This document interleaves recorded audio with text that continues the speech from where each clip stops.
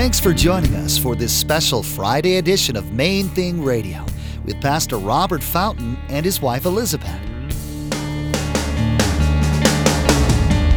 It's amazing when you look at the life of David that God says David is a man after my own heart. God said that knowing the failures, knowing the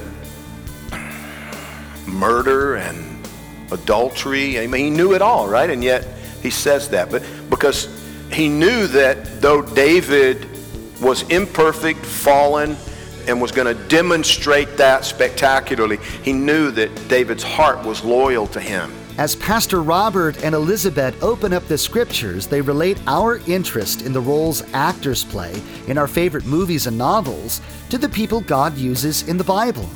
Through today's discussion, we gain insight into the nature of all relationships and the importance of learning to allow the fear of God rather than the fear of man to guide our lives. Stick around after today's message from Pastor Robert and Elizabeth. I have quite a bit of information that I'd like to share with you, our web address, podcast subscription information, and our contact information. But first, here's Pastor Robert and Elizabeth in the book of Jeremiah chapter 1, verse 5, with part 1 of their message entitled, Whom Do You Fear? How many of you have a favorite television series or two? Anybody? I do. Maybe a book.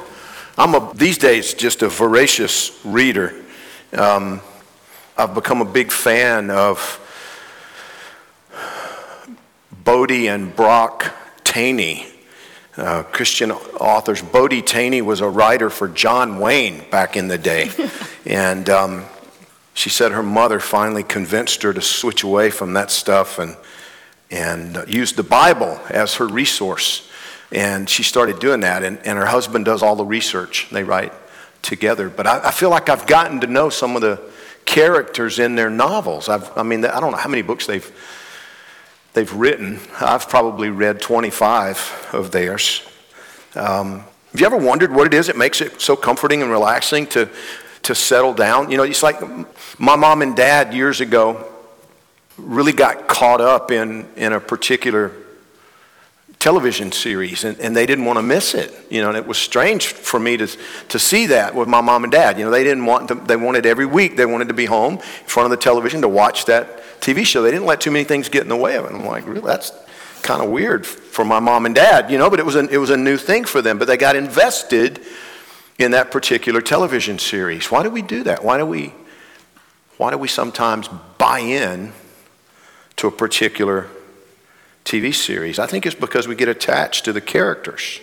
We get involved in the story, but we also feel like we get to know the people involved a little bit. And I think that taps into something God-given. I think God intended for us to feel like we're get invested in and if you will, have relationships with the characters of the Bible.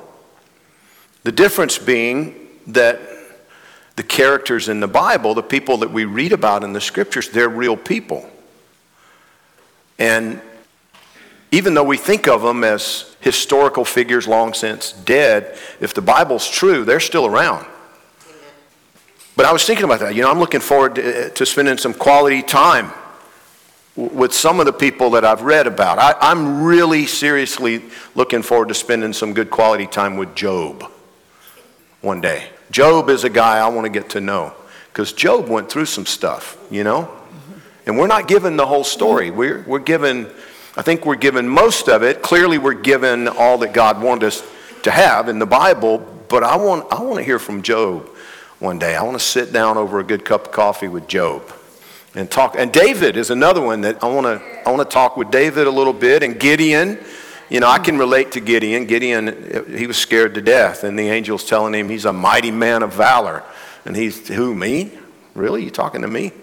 Jonah is another one. I can identify with Jonah a little bit because Jonah didn't want to go to Nineveh. I didn't want to go to Miami Beach either. I really didn't.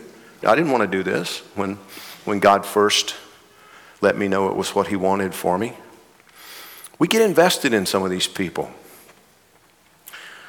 You know, God could have just written the Bible sort of like our U.S. Constitution.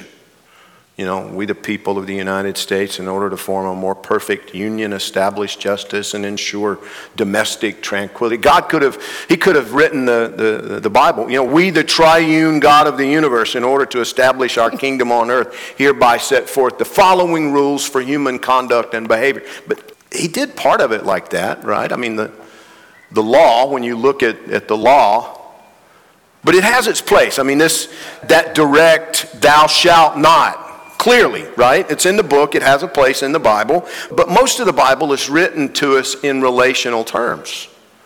People with God, people with each other, and then, you know, how the church should interact with the world around us. Even the law is given in part to establish relationships God's way. Jesus taught us that the two most important commandments in the book: you shall love the Lord your God with all your heart, soul, mind, and strength. You shall love your neighbor, right? Relationship. Knowing how we learn from and identify with other people, God wrote their lives, almost like a TV series where we get to see the villains punished and the heroes rewarded, although not necessarily immediately, not always even on earth. And what separates the heroes from the villains is not how perfectly they lived their lives. When you look at some of the heroes, our heroes had issues, right? What separated the heroes from the villains was their loyalty to God. It's amazing when you look at the life of David that God says David is a man after my own heart. God said that knowing the failures, knowing the murder and adultery. I mean, he knew it all, right? And yet he says that. But because he knew that though David was imperfect, fallen, and was going to demonstrate that spectacularly, he knew that David's heart was loyal to him. Our question tonight centers around the subject of fear. It's fascinating to me because God seems to be talking to us as a church about that right now.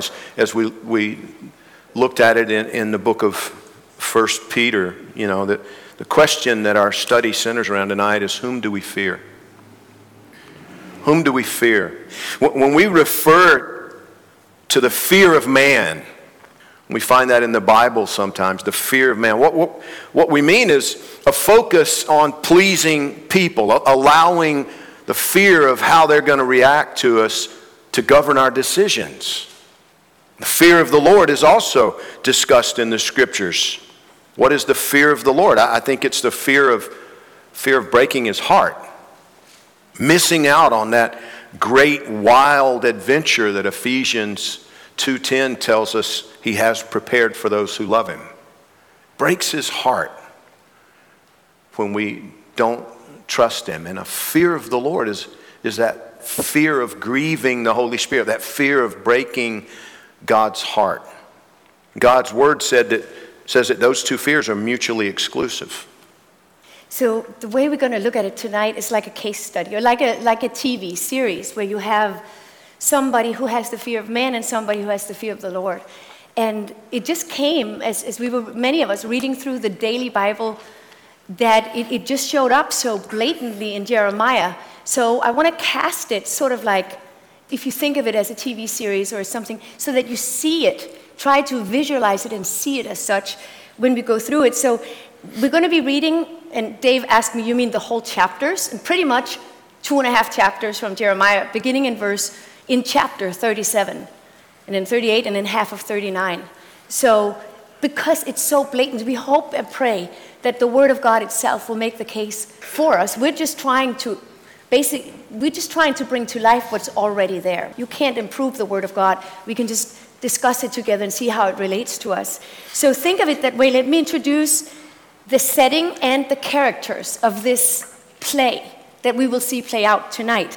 The time is just before the Babylonians conquered Jerusalem. So it is before 597 BC. It's before this is the time where Jeremiah and many other prophets are getting warning after warning of what will happen. That's the time frame. It hasn't happened yet, although it does begin in these chapters. But what do you do right before disaster that you hear is coming, but you don't know whether or not to believe it? What do you do with that? God himself was bringing it on. It says in Lamentations 1:17, the Lord has commanded concerning Jacob that those around him become his adversaries. Jacob is God's people, but the Lord is commanding that those around him become his adversaries because Jerusalem has become an unclean thing among them, dishonoring his name. So, like Robert says, these are real historical events. We read it like a play. It plays out because we get to know the people, but they are real historical events. The Lord is the first character, obviously, to consider. And you need to consider him as a character instead of, he's not cosmos or the universe out there. He is a character. He is the initiator of what's going to happen, but he's not some distant, removed Lord, as you'll see. He reads like a heartbroken father. Over and over in these prophets, he calls Judah and Israel my virgin daughter. And so if you look at him as a movie character, he's like a father who is watching his daughter go way off, knowing better and having a home to return to, but just choosing not to. Though one may be overpowered by another, two can withstand him, and a threefold cord is not quickly broken. This verse is from the book of Ecclesiastes, and it's at the very heart of the vision for this special Friday edition of Main Thing Radio. Jesus, Pastor Robert, and his wife Elizabeth. A threefold cord presenting God's Word in a way that will inspire you in your own marriage and walk with God. Pastor Robert's vision is that through this fresh method of approaching God's Word, that husbands and wives will be equipped to face the world on a united front, as one team joined together by God, sharing the light of Jesus Christ with the lost and dying all around us.